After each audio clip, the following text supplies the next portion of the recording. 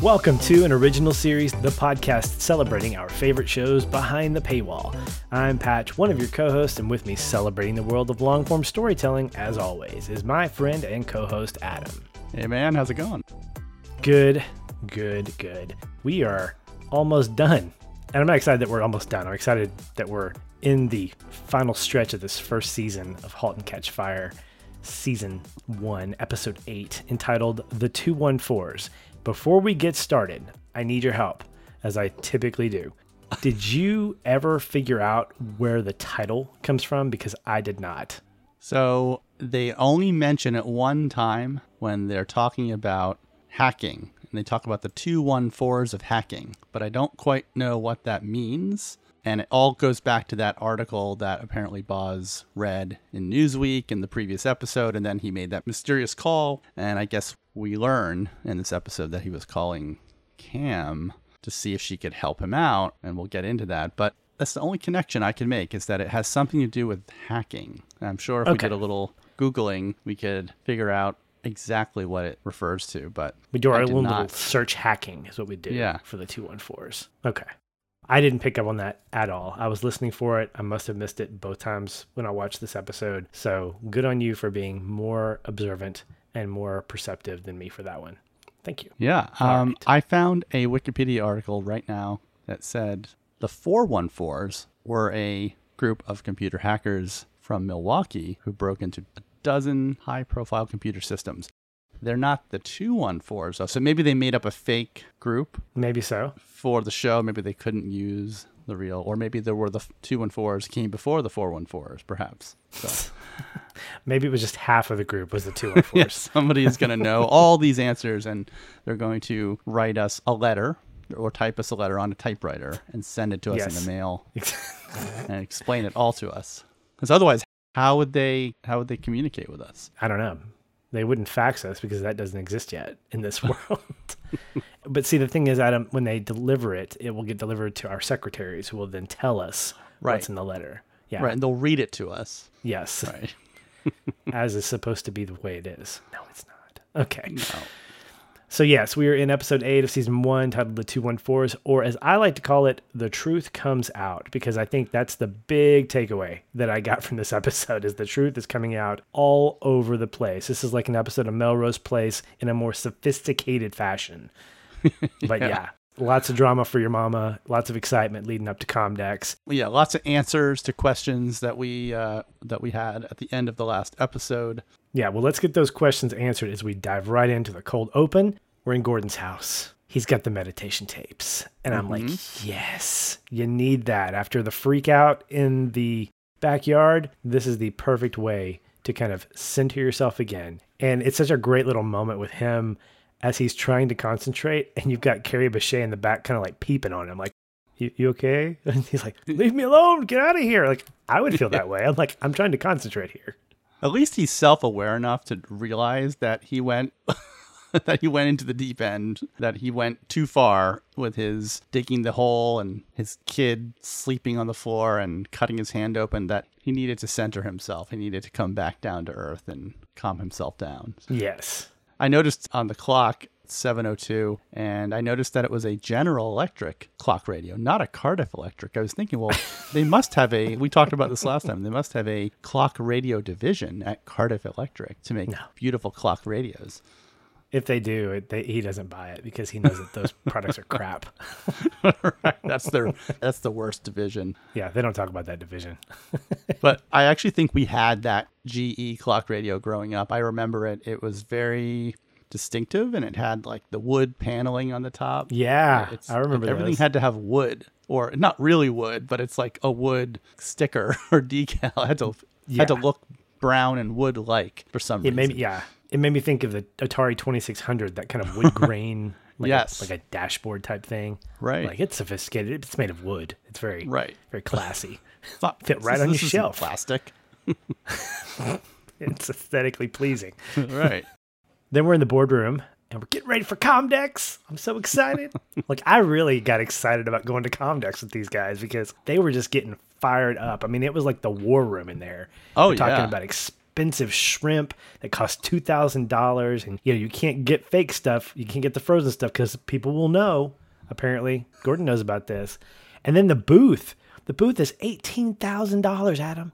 18 grand. In $1983. Yeah, that's 3 times that today, at least. In today dollars, whatever today is. Yeah. And Bosworth is okay with the cost as long as they, quote, blow the balls off the numbers. And I think that's a callback to earlier in the season where he talks to Joe when he's interviewing him.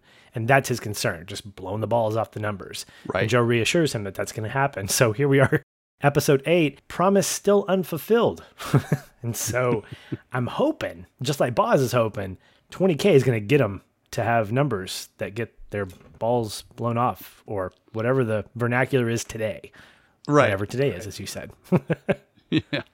And just so you know, I just double checked, and Comdex actually stands for Computer Dealers Exhibition. Okay, that makes a lot more sense. With the COM for com, the D for dealers, and the EX for exhibition. So that's what it stands for. And it did indeed run from 1982 to 2005. It's now defunct. Okay. There are other expos out there, but this particular one, let's bring it back. No longer around. I would go to Comdex if it came back. Yeah, I would too. I would represent Cardiff Electric just for fun. I would just pay the 18,000 times 3 for today dollars and get a really cool table and put out some Cardiff Electric pamphlets. Yes. And people are like, who are you? Start showing off a giant right there. Dressed in your 1983 suits. Yeah, it'd be great. Exactly. Not blue, though. Not blue, because No. you don't want to get confused with IBM. That's Even though right. you might look good in blue, like Gordon would. Anyway.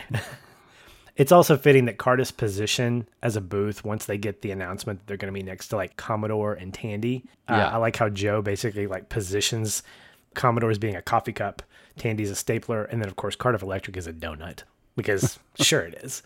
But I think it's cool. It's kind of like a little, like you're almost like you're going to war. You set the positions and you're like, we're going to take down these people. We're positioning ourselves to be really successful. And they're all excited. And then Bosworth gives Cameron this look. And I did not notice this before. And when I say before, I mean like the first time I watched this and then the first time I watched it for this episode, based off of what we find out later. I'm like, that was crucial. I think what a subtle thing to have him do. And it was just really great. Right. Because they didn't really have much of a relationship up until that episode where I think it was the last episode, maybe the one before, where they were at work late at night and they kind of shared what did Boz call it? A Cardiff special or something? That drink that he Cardiff made? special. Yeah. That's how you sound like Bosworth. You just go up and down with your voice. So clearly they made a little they formed some type of pact or something at that point, but we didn't witness it all. I don't know if you caught this, but that shot where they're showing the position of their booth, it's really interesting because it was shot from like the ceiling, but like upside down, like a reflection, like the reflection. Yeah, it's like so it was a really interesting choice. I always wonder why a DP makes a decision like that, and if it was meant to sort of show how different they are, from everybody else that's going there. Just kind of add to that the sense that they don't really belong, perhaps. Yeah. But you hope they will. But yeah. Like it's an uncomfortable shot to look at. It feels a little uncomfortable. And I think that's kind of the attitude of Cardiff Electric, is that they don't necessarily fit into this world. And I think it kind of plays into those Dutch angles that we saw earlier in the season, where it creates this kind of level of uncertainty and tension. And I don't think it's arbitrary. Like you've said in the past that a shot is a purposeful shot. Even a Michael Bay shot is a purposeful shot. If you like it or if you don't is a different issue altogether. But I think every shot has a purpose behind it and an effect, which, I mean, it gives me a lot more respect for DPs. And of course, the director's obviously having some kind of hand in that, but definitely a lot more respect for DPs after going through shows like this and Stranger Things and seeing some of those details. But I noticed that too. Yeah. And I think especially in a show like this where you have each episode has its own director, but they're mostly focusing on the actors and directing them and the drama, I think the DPs or the cinematographers for each episode might have the most sort of latitude to be creative and just sort of find interesting angles or interesting shots to help illustrate the drama that's going on the screen. So I think that's what's going on here. The DP, and I'm not sure who it was for this episode, but they're taking an opportunity to kind of add their personal artistic point of view to this scene. Right. Joe and Cameron celebrate Comdex by doing a little lovemaking in the basement, I guess, or her office. I don't know where it is, but clearly we catch them at the end of their little encounter.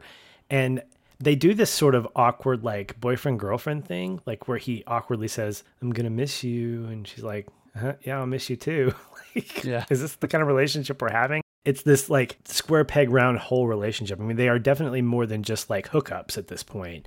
Right. But I don't know that they necessarily defined that relationship in terms of like, they're not going on dates. He's not courting her. They're clearly celebrating Cardiff's victories, relishing in the defeats, and kind of exercising that through lots of sex, to be honest. Yeah. And so I think it's just kind of a weirdly defined teammates with benefits. Yeah, basically. Basically. They're on the same team. Yeah. And he's not planning on cutting and running necessarily, although the last episode indicated that that's always a possibility. Mm-hmm. But the one thing that I think came from this conversation was that Joe has not told Gordon that he's not going to Comdex. And what a great quick transition over to Gordon basically telling Debbie how amazing it is, like he's going to Comic-Con. Comdex! Pretty amazing, huh? I'll take your word for it. Yeah, well, it's hard to explain if you haven't actually been there. I mean, I don't want to oversell it or anything, but it is spectacular. Like the way he was describing it, it's like it's like nerdy. It's Comic-Con. This is how you would describe going to San Diego and being like, yeah, you better make sure you get a hotel like 5 years in advance, or else you're going to be taking cabs everywhere and all these amazing parties. The one thing I found really interesting as he's talking about this is that the camera never cuts back to Debbie. It's almost like he's being interviewed. And I wanted to ask you, is that a particular type of shot? I think it's just that it doesn't cut. If you cut back and forth, then you don't get that sort of raw performance where he's just going on and on and on, and like one thought after the other of how amazing it is.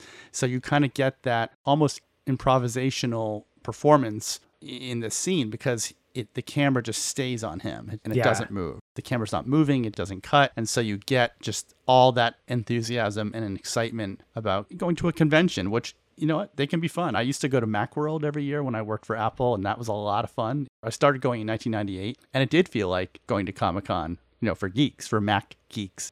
Later on, I would go to the NAB conference, which was the National Association of Broadcasters, and that was in Las Vegas. And that was like Comic-Con if you were a director of photography, an editor, or anyone that worked in the post-production industry. So you got to see all the latest gadgets and cameras and editing software and, just tools of the trade. And I think any convention where you're getting to see the latest and greatest of something in your field is going to feel like Comic-Con for the people who work in that field.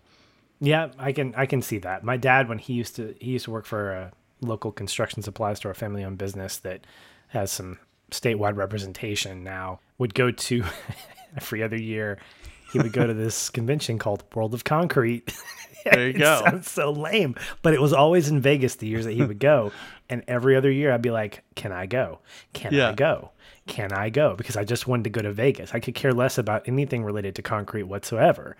But I think of this, like World of Concrete is like Comdex, because it's that specialty event that centers around that particular trade, that people in that world are the only ones who get excited about it. And I think that, like, we do a thing called ITSEC in our industry, which is essentially the aviation training and the latest technology there. So it's the same thing.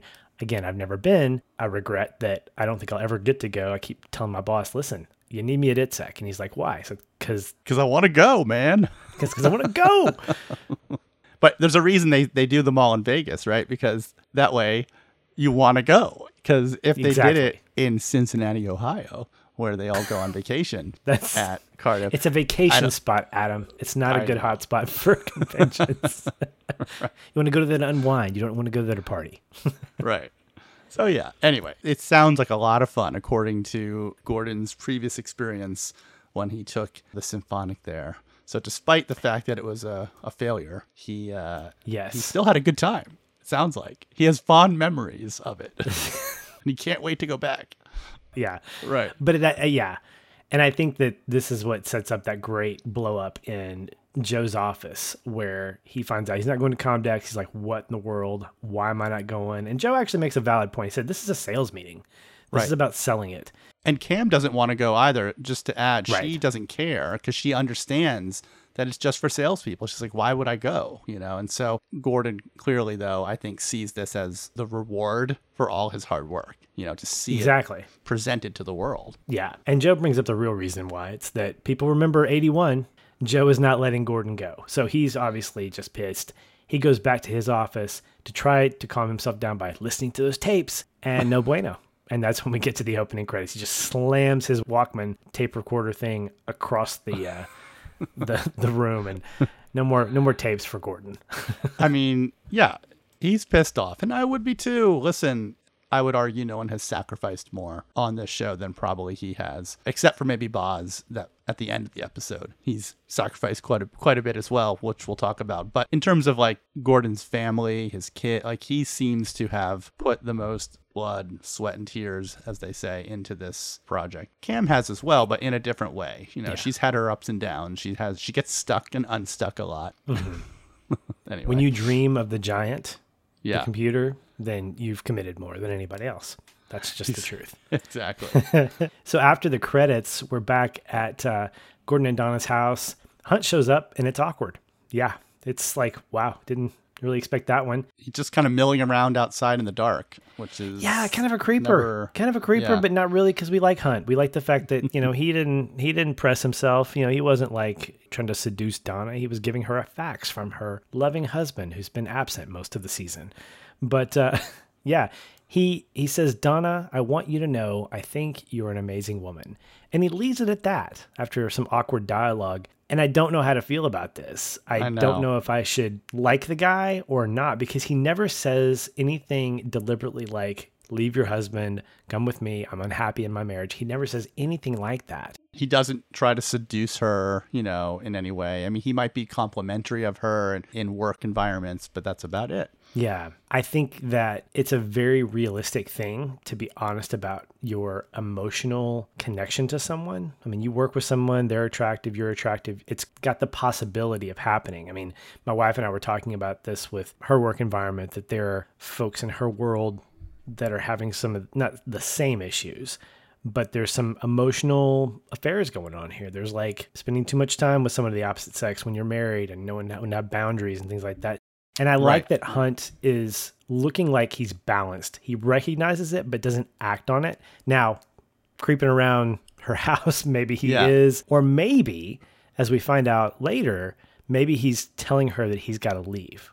And, and this completely spoils the section, but we don't know why. We never find out in this episode why he's actually leaving T.I. But we can assume that it's because he has some feelings for Donna, but he doesn't want to jeopardize her marriage, doesn't want to jeopardize his, and so the next best thing is to leave your job. Yeah, okay. I think you're spot on. I think he's removing himself from the situation by resigning because he doesn't want to put himself in a situation where he'll be tempted, or Donna will be tempted again. He just thinks there's clearly an attraction there. He knows that they have a history together, so he is essentially, I think, doing kind of an honorable thing to kind of take himself out of the equation. Although at first in this scene, I thought he was trying to gather up the courage to tell her that he had feelings for her and couldn't bring himself to do that. That's what I was getting from this scene. And maybe he was just torn. Maybe at this point, because he seemed very disheveled and kind of didn't know what he was doing there. So maybe he just didn't know what he was going to do or what he was going to say. But he clearly couldn't stop thinking about the fact that Donna kissed him at that hotel.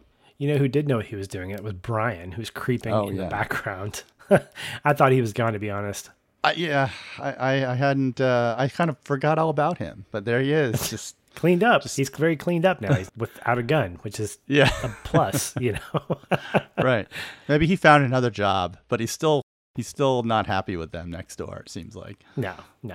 He throws out that metaphor about ugly weeds growing in the yard. He was asking Donna if she's concerned about that. And she's like, no, we're good. See ya. All right. Howdy, neighbor. See ya. Bye.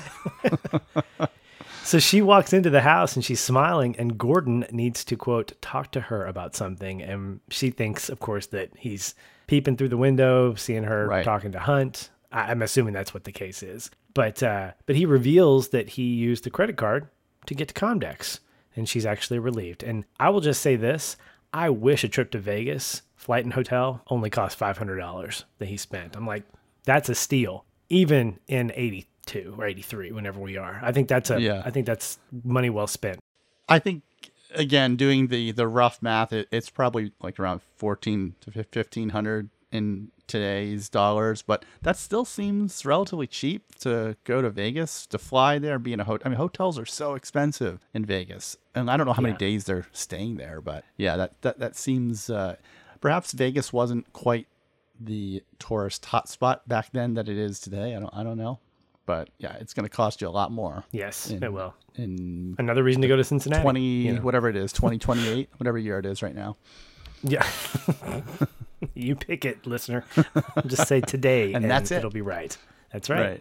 So then we move to Bosworth's office, and Nathan is there, and he confronts him about this influx of cash. I really liked how this scene played out because I didn't forget about that issue that they ran out of money and they didn't know how to get it, but it tied that whole thing with Bosworth that you mentioned earlier, where he picks up the phone, says, hey, I need you to talk to me in the morning whenever you get this. And we find out that the company has been supporting Bosworth, just not legally.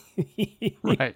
Yeah. I actually didn't even know at this point what was going to happen, but in my notes I wrote, there's something going on here. And in my head, I was thinking, did he pull a Superman 3 or Office Space hack where he like took, a half a cent out of every dollar coming in or something? I had this weird idea, and it's actually not that far off, but that's, clearly, because Superman 3 is 1983 film, so it would have been top of Boz's mind if he had gone to the movie theater that summer. He doesn't go to the movies. To see it. He doesn't. But Boz also said something that made me laugh out loud when he walks into the office and says hello to his secretary. He says, "Morning, Maylene." John. Sweetheart. John, Sweetheart, wait. I can't talk business till I get my Curfy in me. Curfy instead of coffee. And I was watching it with subtitles on, as I often do, and it's in quotes, KER-FEE, Curfy. That's how. So that's like his slang word for coffee. Yeah. Apparently, I didn't know that. Till I get my Curfy in me. If I liked coffee, I would use that slang term all the time. Yeah, I don't drink coffee either. Yeah.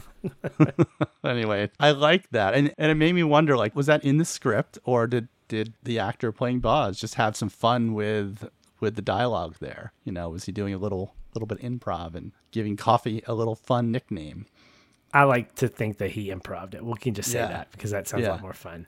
Yeah. At one point, Cameron shows up and Bosworth basically like protects her in this weird way with the whole crappy big boss act. He's like, what are you doing in here? This is that's why I have a secret. Get out. Yeah. And she looks at Nathan and she looks at him, and I think she picks up what he's putting down. And she's like, okay, yeah. Something's going wrong. And I almost, because I've gotten to love their relationship, I felt bad in that moment. Like, wow, even if I know he's not meaning it, man, that must break her heart. Like all this kinship that they've developed, this really great relationship they built, could be exploding right now with him dismissing her in front of another boss. But we quickly find out that that's not the case. Yeah, but I did like it. I love how she came in just with such enthusiasm and excitement to come talk to Boz. I was like, this is great, these two. But clearly she was I think she was reading something as she was walking in, so she couldn't read the room. She couldn't see what was going on with Nathan.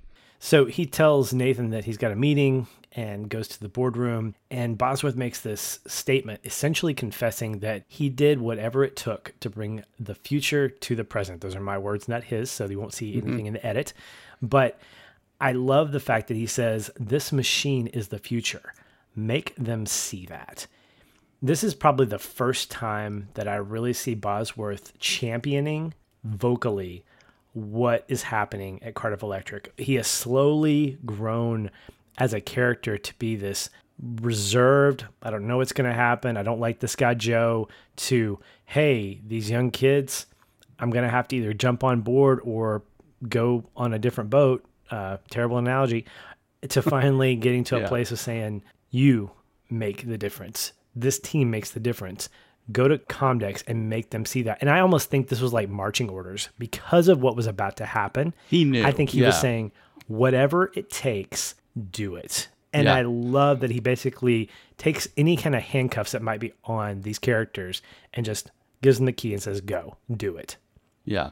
Yeah, he definitely knew as soon as Nathan was in his office, because he pours himself a drink at like 8 a.m. in the morning. And even Nathan says, like, it's a little early for a drink. And he just kind of, chugs it down. He knew exactly what was coming, even though we didn't. He was preparing himself. And who would have thought that Boz would kind of be the hero in a way that sort of saves the day, even if it was illegal. Right.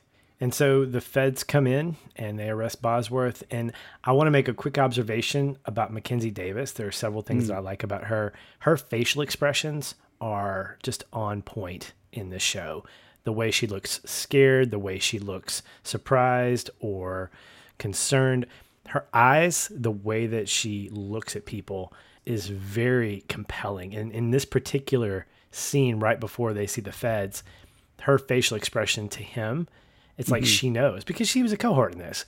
Yeah. If anything, she's the one that did it. He was the one that told her to, but she's the one that kind of pulled the trigger, if you will. And so she's probably terrified that she's in trouble and she's going to get, she knows all about hackers getting arrested. So she's aware of that world. And so, she's nervous. One other thing I wanted to mention in this scene is that there's a quick shot where they show a brochure for the giant computer. I don't know if you kind of looked at that, but it's always interesting to look at these things. Someone had to design this and kind of make it look like a 1983 brochure. And it says the Cardiff Giant PC unit is a compact luggable that includes everything you need to work on the go. I just thought that was very oddly worded, that Cardiff Giant PC unit.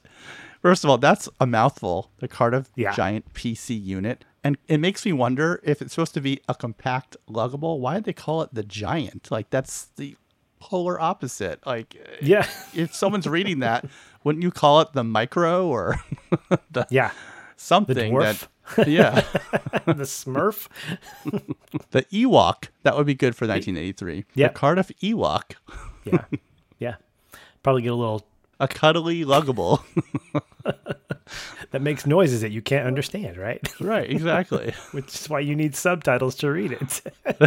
In this case, it's the PC text, right? Exactly. Anyway, I'm not quite sure. I wasn't a fan of the chemtrails or whatever it was called. The contrail. The contrail. Not the chemtrail. But the Giant isn't that much better. I get where the title name came from, but again, you're selling a compact luggable. Again, the word luggable. That's not even a great descriptor. Luggable. If it's luggable, you don't want to take it with you. It sounds like it's difficult to take. Like this is so luggable. Like I gotta lug this thing off these stairs. Maybe it was a typo and they meant to say lovable, not luggable. Right. I don't know. Anyway, man. It's just those things. Again, it's on screen for maybe a second, and you have to pause it to actually take it all in. But a lot of work went into not just designing that. They had to print it on paper, like it was a real brochure, and put it in the actor's hand and film it. And I appreciate that for a second of screen time. Yeah, I do too. After the feds come in, there's just this ruckus all out in the main area, Cube City, as we called it. Gordon sees what's going on, and he gets this idea. He starts dismantling the Giant to make it look like it's just like junk. And I thought, what a brilliant on your feet thing to do. Yeah. I don't remember this. He wasn't in that meeting, right? He wasn't in there with Bosworth and Cameron. It was with like the marketing team, but he wasn't in that room, correct? Yeah, he was somewhere else. And that's why as he comes out and sees what's going on, I think he quickly realizes I have to do something. And so he kind of locks himself in that room. there's a lot of great back and forth cutting where they're like the FBI agents are just trying to like Yeah. knock on the door, like open up, and or like, do you have a key for this? Yeah, I have a key. Go get the key. And then there's taking their time trying to get it open, and then finally, of course, when they actually open the door, he's like sitting there with his headphones on as if he's and reading a magazine or something. No, he's got the pocket TV. From, That's what it was. Yeah, from Sudoku or that's what it was. Sudoku, Yeah, Tanaka, whatever it's called, from the Japanese company that makes great LCD screens. that's what it was. Yeah, Yeah. But what a great cover. Like, oh, I didn't hear Yes. what's going on up there. And it's like he's just like a regular employee. He's not important Yeah. at all. He didn't have his own Right. office. Yeah, I'm just surrounded by all this junk, all these computer parts, and it's Cool kind of a under brilliant pressure. thinking on your feet move by him. Yeah. So next we move into TI, and this is what we mentioned earlier, that Donna finds out Hunt's resigning. His secretary looks a little perturbed that he did not give notice. She seems Right. a little put out. I think it's because she's out of a job, because in that day and age, secretaries usually are with bosses for a while, I would assume, if you're loyal. And so if your boss leaves, you don't really leave with him, because the new company that he goes to is going to get another secretary. So I think there's a little bit of like job security that doesn't exist anymore for her. Yeah, it's very possible. Although, I mean, whomever they get, maybe Donna will replace him, Hunt, that is, and maybe she will be Donna's secretary. That would be kind of nice for Donna. But Interesting. who yeah. knows? Who knows? Well, we don't, because we don't find out, unfortunately. At least not in this episode. I truly don't, because I've never seen past this episode. See, you keep saying that, and I got to tell you, man. Again, I know the big beats. I know the major points. I don't totally. know the little stuff. So most of the stuff that we're speculating on, I am not just throwing you bones here. I'm actually like, I don't know. I mean, what's happening? Back at Cardiff, Joe confronts Cameron about hacking the bank to get the money from Comdex, and she's like, "Yeah, I did it." And then she yells out, "Hack the planet." No, she doesn't do that. That would be funny if she did, though. Did you ever see Hackers? Just out of curiosity. Oh, Did you ever see that yeah. movie? I saw it in the theater, believe it or not. Wow. Yeah. That's crazy. I didn't On see opening it in the theater. weekend.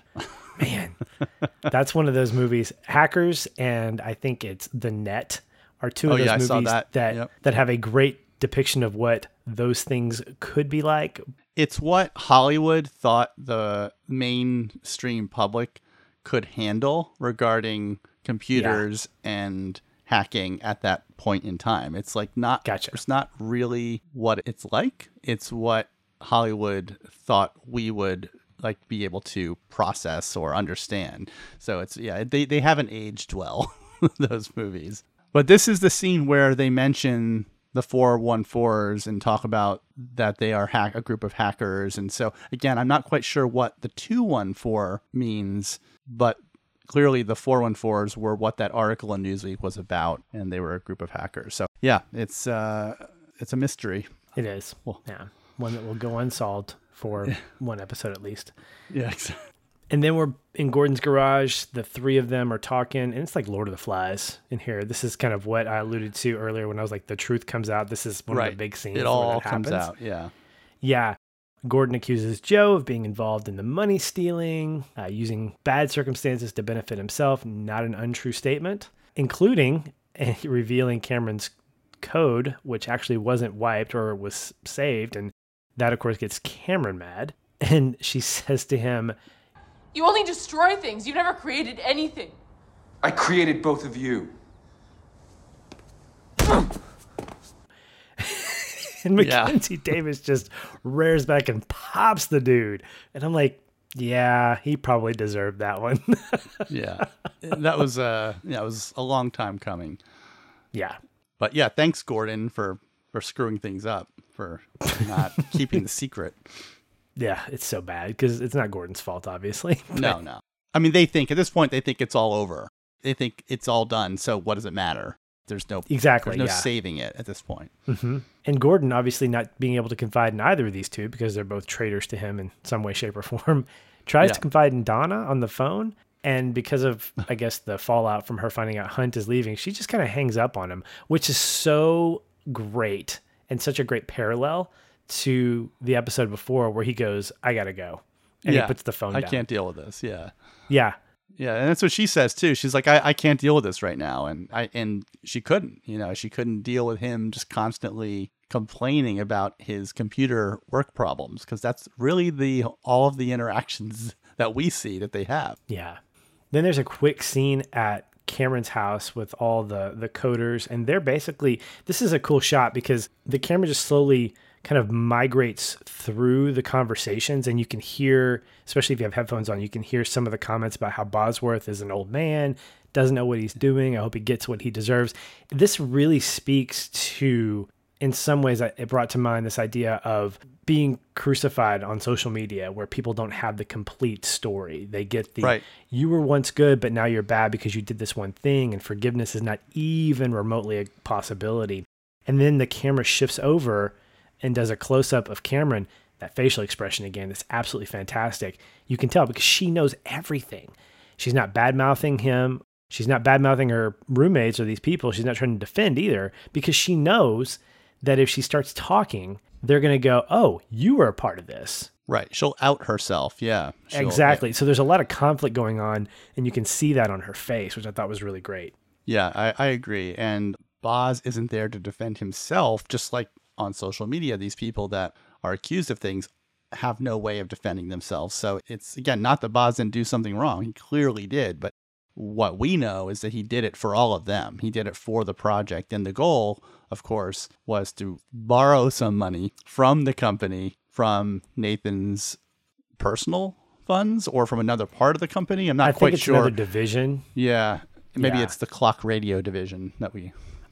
yes. But, he was going to put it right back in before anyone knew. So assuming it sold, assuming they had enough people buying it.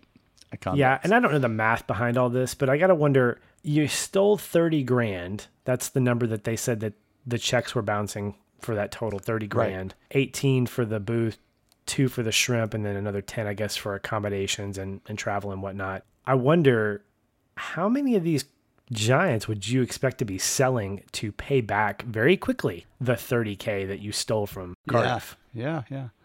I mean, what do you think they cost? I think some of the other comparable, like that TI computer we mentioned in the last episode, sold for about $500 at the time. This is clearly a little more advanced than that. So maybe it's $800, $900. So maybe if you sold 100, you get like $100,000, if you're rounding up to 1,000. That would make sense. Yeah. Yeah. I don't know. Yeah.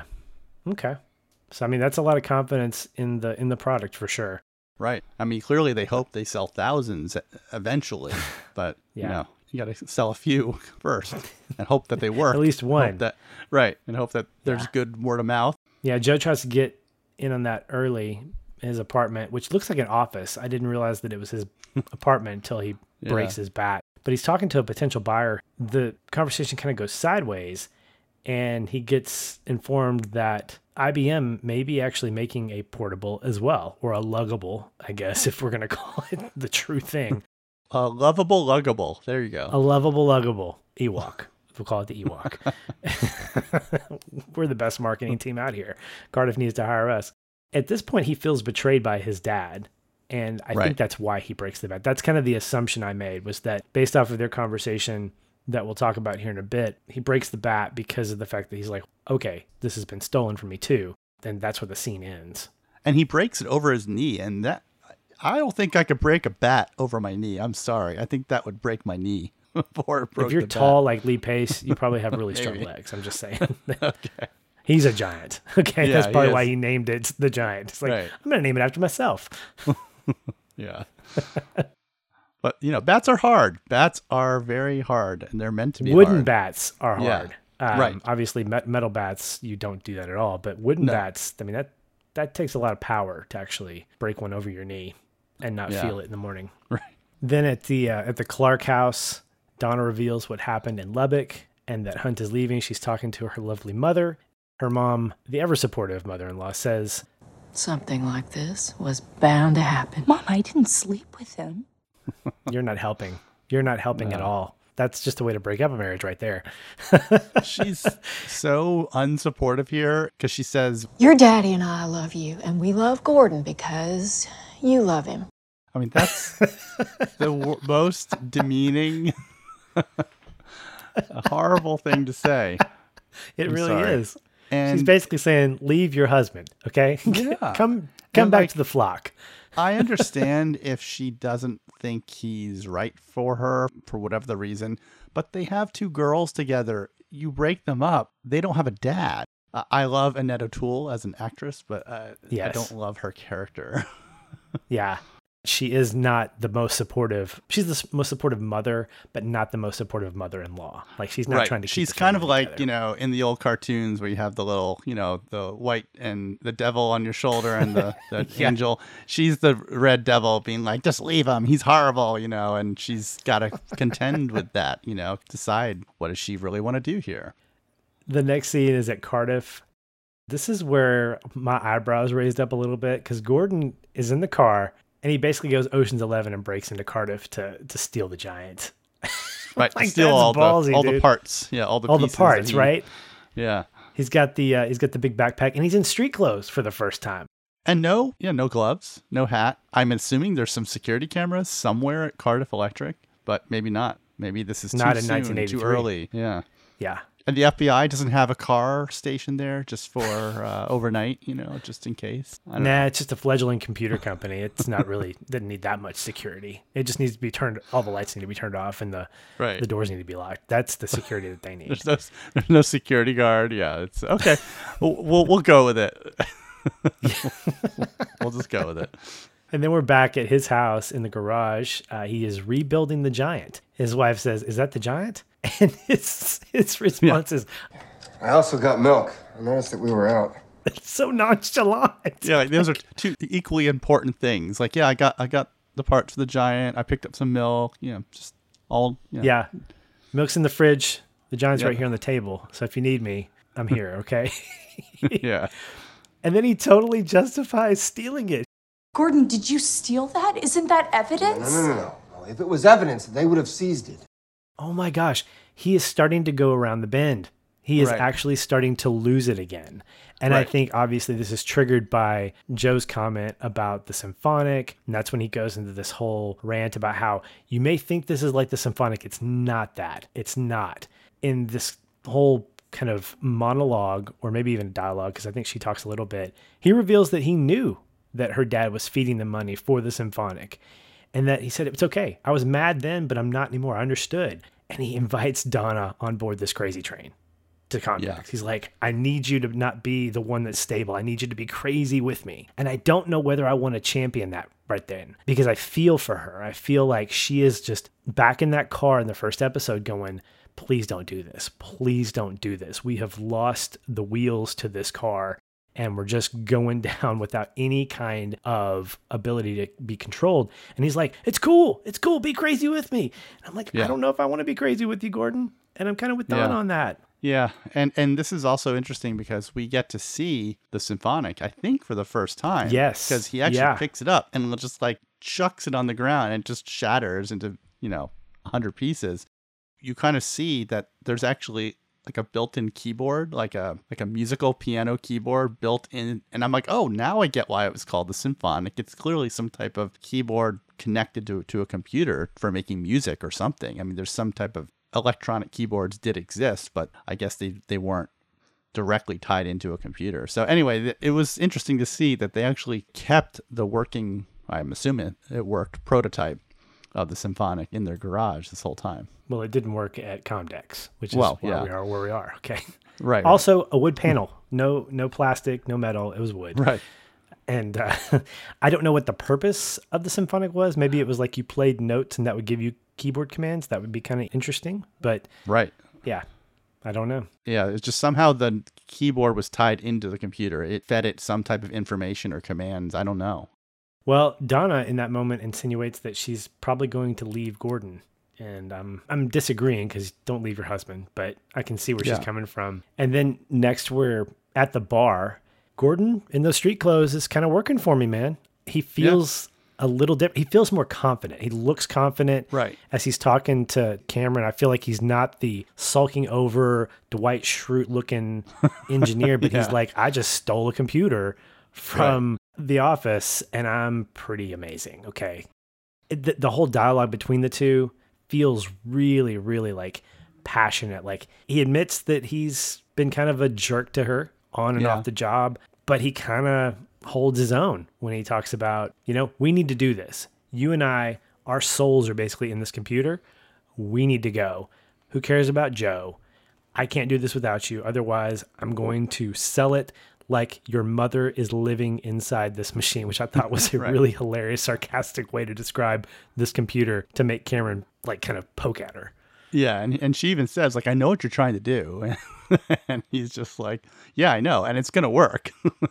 I'm going to get you to come on board. Because, yeah, they are two halves of a brain in a way. They both need the other, but the other can't do what the other half can do. So yeah, it doesn't take much to convince Cameron, yeah, she needs to be there. Right. The scene ends with another great facial expression that she makes. It's not one of laughter. It's not one of, okay, I'll do it. It's what I would call a soap opera transition, where you have someone looking at him like, did I leave the iron on? And then we cut to the next scene, which is Joe's apartment. Right. Oh, shit. He cleared out. He's gone. He's not gone. This is just how he lives. On purpose? God. I know nothing about this guy. Other than he likes glass. He thinks Joe's actually left, like he's cleared out all of his stuff, and Cameron has to remind him, no. He's just minimal. He's just a minimalist here. Cameron notices the broken bat here, real quick scene, and kind of establishing, oh yeah, where is Joe? Where did he go? And she, having met his dad, I think kind of puts it together. She kind of knows just enough about Joe and his father to kind of have a pretty good sense of what might be going on. Yeah. That scene sort of slides into the next one at the Clark house. Gordon is trying to call Donna, but she doesn't answer. Instead goes into the garage and boots up the Giant. She starts typing on the keyboard, and it says, "Hello, Donna. What would you like to do?" And she types, "Find my way back." And then she smiles. And I think she's getting she's enjoying the interface, which I think I would too for a computer of this nature at this point in time. But I can also see how it sort of inspires her, because then she goes over to the symphonic. And I think if in her brain in that moment, I'm thinking she's going, man, what was it like to be creative? What was it like to really just sort of take all the boundaries off and just go for it? And so I think she starts trying to build the symphonic. And in that moment, I was like, yes, rebuild the symphonic. But that wasn't the purpose of the scene. It was to allow her to find that box with the ring. And she starts crying. And I think also, I'll just add that I think she's also starting to be more impressed with her husband and proud of her husband. She's like, wow, I think she's thinking, wow, he made this? Like, this is so much more than I thought it was going to be. And this is what he's been doing, when he's not around and coming home, late at night. I think she especially liked it at the end when the computer basically says, "You're polite," because she thanks the computer. I think she was not expecting a computer to compliment her. So she's, I think this scene is what sort of sways her back towards not leaving her husband, but we don't know that yet. And that's what's convincing. That's what's really cool, is that I don't see anything on her face that says, no, I'm not going to leave my husband. At least I didn't read into that. I just read that she sees this box and she starts crying. And then we get that story that Gordon tells, a really cool story of how he proposed to her with this decoder ring that Cameron calls it. But when he wanted to give it to her, she pawned that ring to give Gordon an Altair computer. And I'm familiar enough with Steve Jobs and Bill Gates and all that to know about the Altair, that it was one of the first kind of monumental computers that could do these amazing things, and that you could actually purchase the Altair and put it together yourself. And it was like a kit that you purchased and built, essentially. And I think it's the one that Bill Gates and his partner designed BASIC on, to read BASIC. I'm not sure. But anyway, it was a big deal. It was one of the pioneering computers in the day. This very much reminded me of like Gift of the Magi, this idea of where you only like halfway, because he didn't pawn an Altair to get this ring for her. But it showed their love for one another, that they were both willing to sacrifice what they wanted, or most, that Gordon spent his last penny to get Donna this ring. And Donna knew that what he wanted more than anything was the Altair, so she pawned it so that she could buy that for him. So it's a story that makes you realize that they were meant for each other, and they were both willing to give up something that they really wanted to make the other happy. Yeah. And so he finishes that story by saying the reason he got the ring to begin with to propose to her was that he was going to sell his first computer and it was going to be a celebratory thing. And so that's why he bought the ring again. He had it made by the same jeweler in Berkeley and it's sitting in his garage. And so we get this really great story told very seamlessly in these 3 scenes. And it's such a great edit. Like, I love how the editors chose to do this, where you have Gordon calling her, but she doesn't answer. And then she does her thing and finally gets over to the ring, pulls it out.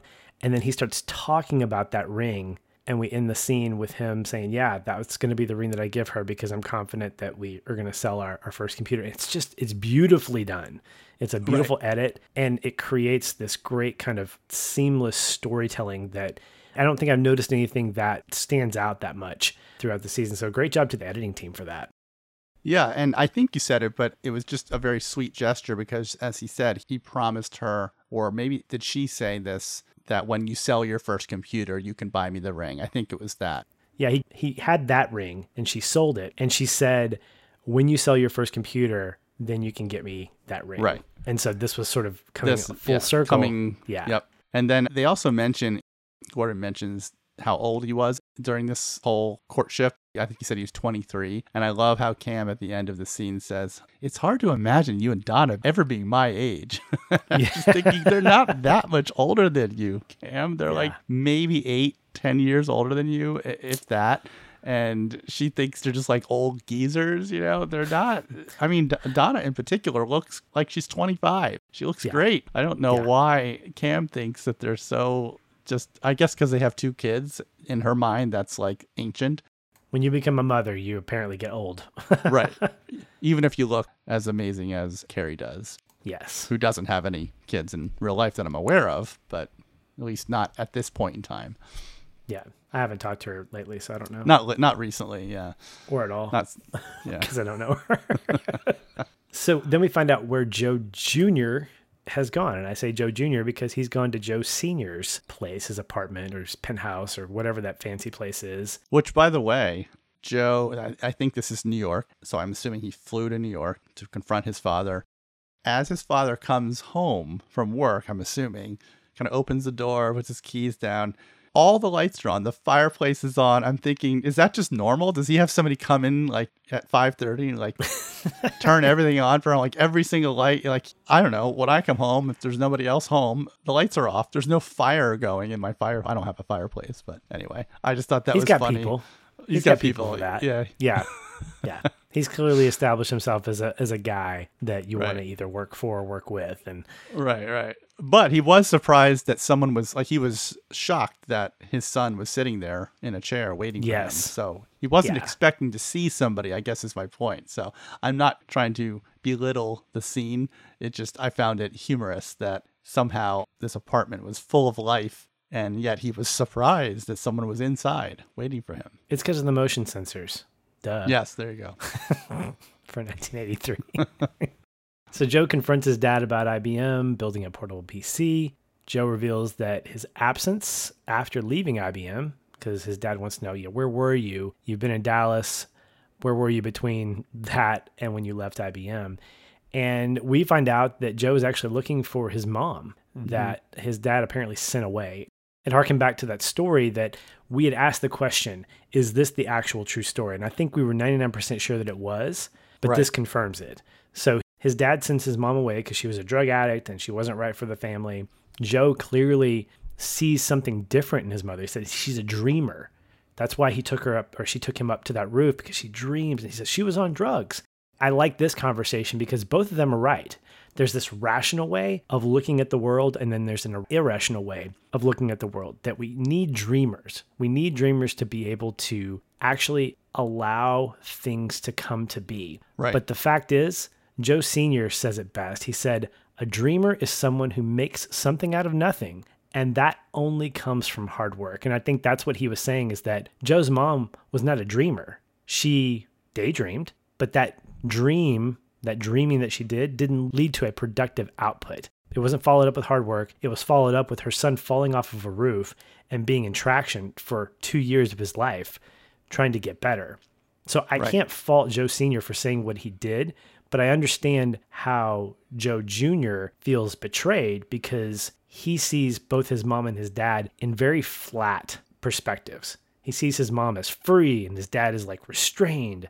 And I think that's a conflict with him, is he doesn't understand how do you merge the two, because you can do that. You can merge being a visionary, but being a visionary with direction.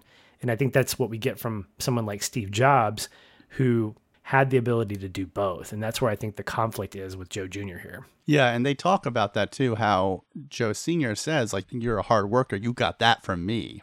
But he got the dreaming side from his mom. So without both sides, he wouldn't be who he is. He is a hard worker, but he has that dreaming, that the ability to sort of visualize and see potential and possibility, but that doesn't come without the hard work.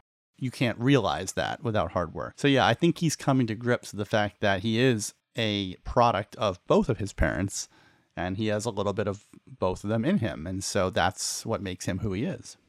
So that scene finishes off with Joe Sr. offering his son a job at IBM, and Joe Jr. says he wants to be in charge of the portable PC. And his dad says, let me see what I can do, and it'll be good to have you back. Yeah.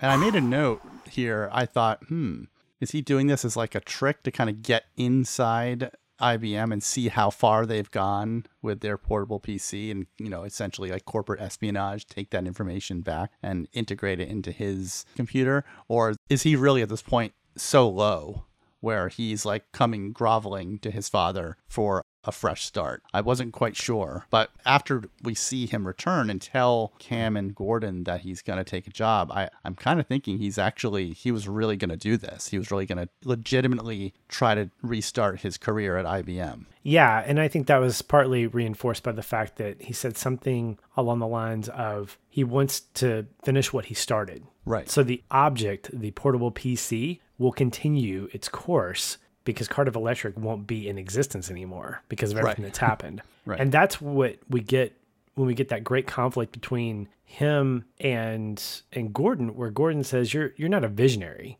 You're not someone who can inspire. You don't have legs to stand on. You just spout off words. And again, these are like summaries from previous episodes. Right. But the fact is, he said, you will be failing us, referring to him going back to IBM. Because I think what Gordon believes, as we've seen in the episode with both him and with Cameron, is that real leadership and real passion take sacrifice. And he basically asked the question, Joe, what have you sacrificed? What have you given up for the sake of seeing this thing through? And just like with Joe Sr. and Joe Jr., I can see both sides of Joe and Gordon. Joe's like, look, this isn't going anywhere. This has a 99% failure rate because the company is no longer going to be doing this. Right. We don't have a computer and we don't have money. Yeah. It's like, what are we supposed to do? Practically. And this is where Gordon becomes Joe 2.0 and gives that great halftime speech, essentially. Yeah. He says, 8 months ago, I was a miserable sales engineer whose favorite part of the day was clocking out. Yesterday, I broke into a crime scene to steal the state-of-the-art computer that I helped create. Cameron, the brilliant programmer, months away from a college degree and a promising career in software, she dropped out, ended up hacking into the computers of a national bank. John Bosworth, Texas good old boy, president of the I Hate Joe McMillan fan club. John Bosworth hatched a plan to embezzle thousands and thousands of dollars just to keep this project alive. You made us all crazy. So don't act like you suddenly found sanity.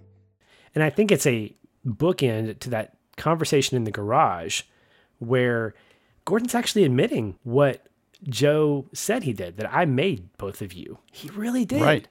Right. He made them believers. He made them all believers in the same thing. And I think that is a skill that only he could have accomplished. Yeah.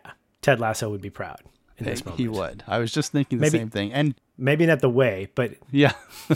And during this whole speech, I love that we see it keeps cutting back to Joe, and he's just got the biggest smile on his face. I love that. We don't see Joe smile very often, at least not for very long. He's just got the biggest grin, like, wow, I did this to you, Gordon. I did this to you. You know, he knows, he can see it was his plan all along, and it's all coming back together. Yeah. And the last section of that is where Gordon asks Joe for money, who reveals that this is all he has. His Right.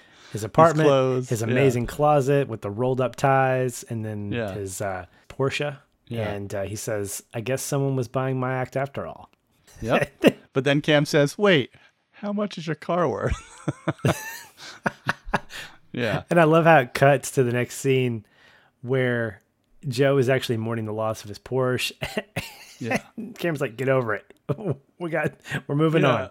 He could buy another one. Come on. Once this thing is a hit, you can buy 5. After you pay back Cardiff. Right. Donna at Gordon's house, Donna's there with the suitcase, and we think, oh gosh, she's leaving. This is it. Yeah. And then she reveals that she's going to come with him. And I was like, yes, crazy train. Welcome aboard. Let's go. It was a great twist that I think they were really setting them up this whole season for a potential divorce or separation or something. Like that's really where they were taking that relationship. And I love this twist, this kind of idea that she wants, as you said, to be on that crazy train with her husband, that if it's going to be a success, she wants to be a part of it. And I think she does believe in him. I think she knows that he's a genius. And because she's pretty much as smart, or if not smarter, she knows what he made is unlike anything out there. So she gets it. You know, if she wasn't in the industry herself, it might not be as impressive to her, but she, with her skills, gets it. But yeah, this clearly is not going to make Annette O'Toole happy, this outcome. Because I think she's watching the kids while they go off to Vegas. Yeah. Before they go to Comdex, they have to make one last stop, and that's at Bosworth's house. Cameron goes in, and she tells John that they won't believe that he did it alone. And those facial expressions come back. Her eyes are really big. And the way that he spouts off that technical jargon is so awesome because it doesn't sound like gibberish. It really sounds like he knows what he's saying. Did you know that damn bank was using a DEC 20 running tops for their dial and account management time-sharing system? I kid you not. Turns out if you do it quick enough, before the exception handlers are invoked, you can Control-C out of the user program, and then you're left sitting with a terminal session on an account which has some pretty interesting privileges, including running Kermit. Oh, I had a good teacher. Even though he didn't actually do it, he basically allows her and comforts her by saying, look, I got this. I can explain what happened in a way that you're off the hook. The moment that just made me feel like he's a proud dad with his daughter, he says, go to Comdex. Knock him dead. Do that for me. Yeah. And that's a dad hug right there that he gives her. He's also, Cameron's really tall. Like Cameron's not short. Mackenzie is not a short lady. And they were like eyeballing each other. She might even be an inch taller than him, you know, in real life. I think she's up there. And it's a sweet scene when he does spout that technical jargon. I kept thinking how actors really have to understand what they're saying to believably deliver something. So I bet he really had to, like, as an actor, learn what he was saying and understand it so it wouldn't just be reciting lines. And I think the character, clearly, he's studied this. He's been trying to learn it. And I love how he says to Cam, I had a good teacher, referring to Cam. I thought that was really sweet because he had nothing else to do. For these 8 months that they were working, he had no usable skill set, really, other than managing the money. So what was he doing? He was trying to teach himself what everyone else was doing, trying to understand. So I think he learned just enough to fake his way through the FBI interrogation that he's clearly going to have to go through to prove that he did this. And I did notice too, during that hug, when you see the camera kind of cuts to Boz's face and it kind of hands up, there's a moment where he kind of looks genuinely worried, like his expression changes. And it made me think, wow, he knows what's going to happen to him. You know, he knows he's taking the fall for this and there's really no way out of it. You know, he's in big trouble. He's going to prison. And for how long, who knows, right? But he's clearly kind of the hero here. Like, if this works, if they sell this computer at Comdex, it will only be because of what he did, the sacrifice that he made for the team. Yep. No more Carter specials, unfortunately. Nope. Sadly. He'll be making toilet bowl wine. What do they call it? I don't know. Penitentiary specials right there. There you go. Yeah. And so the episode ends with the Brady bunch of Comdex in the car heading out to Vegas in the station wagon. And in my head, I'm like, Holiday Road, Holiday Road. But I'm excited. We're going to Comdex. And it's a really nice positive ending, even though a lot of things have happened. There is this sense of like hope, possibility that Comdex could change their lives. This is a chance that they have a chance. They have a shot right now to make this happen. That everyone that needs to be there is there. And if they can just wow the right people, then everything will be worth it. Exactly. And I think one thing I'll say that Gordon said in that conversation with Joe in his apartment is that this is actually a good thing that they have all this press around Cardiff Electric, because they will stand out.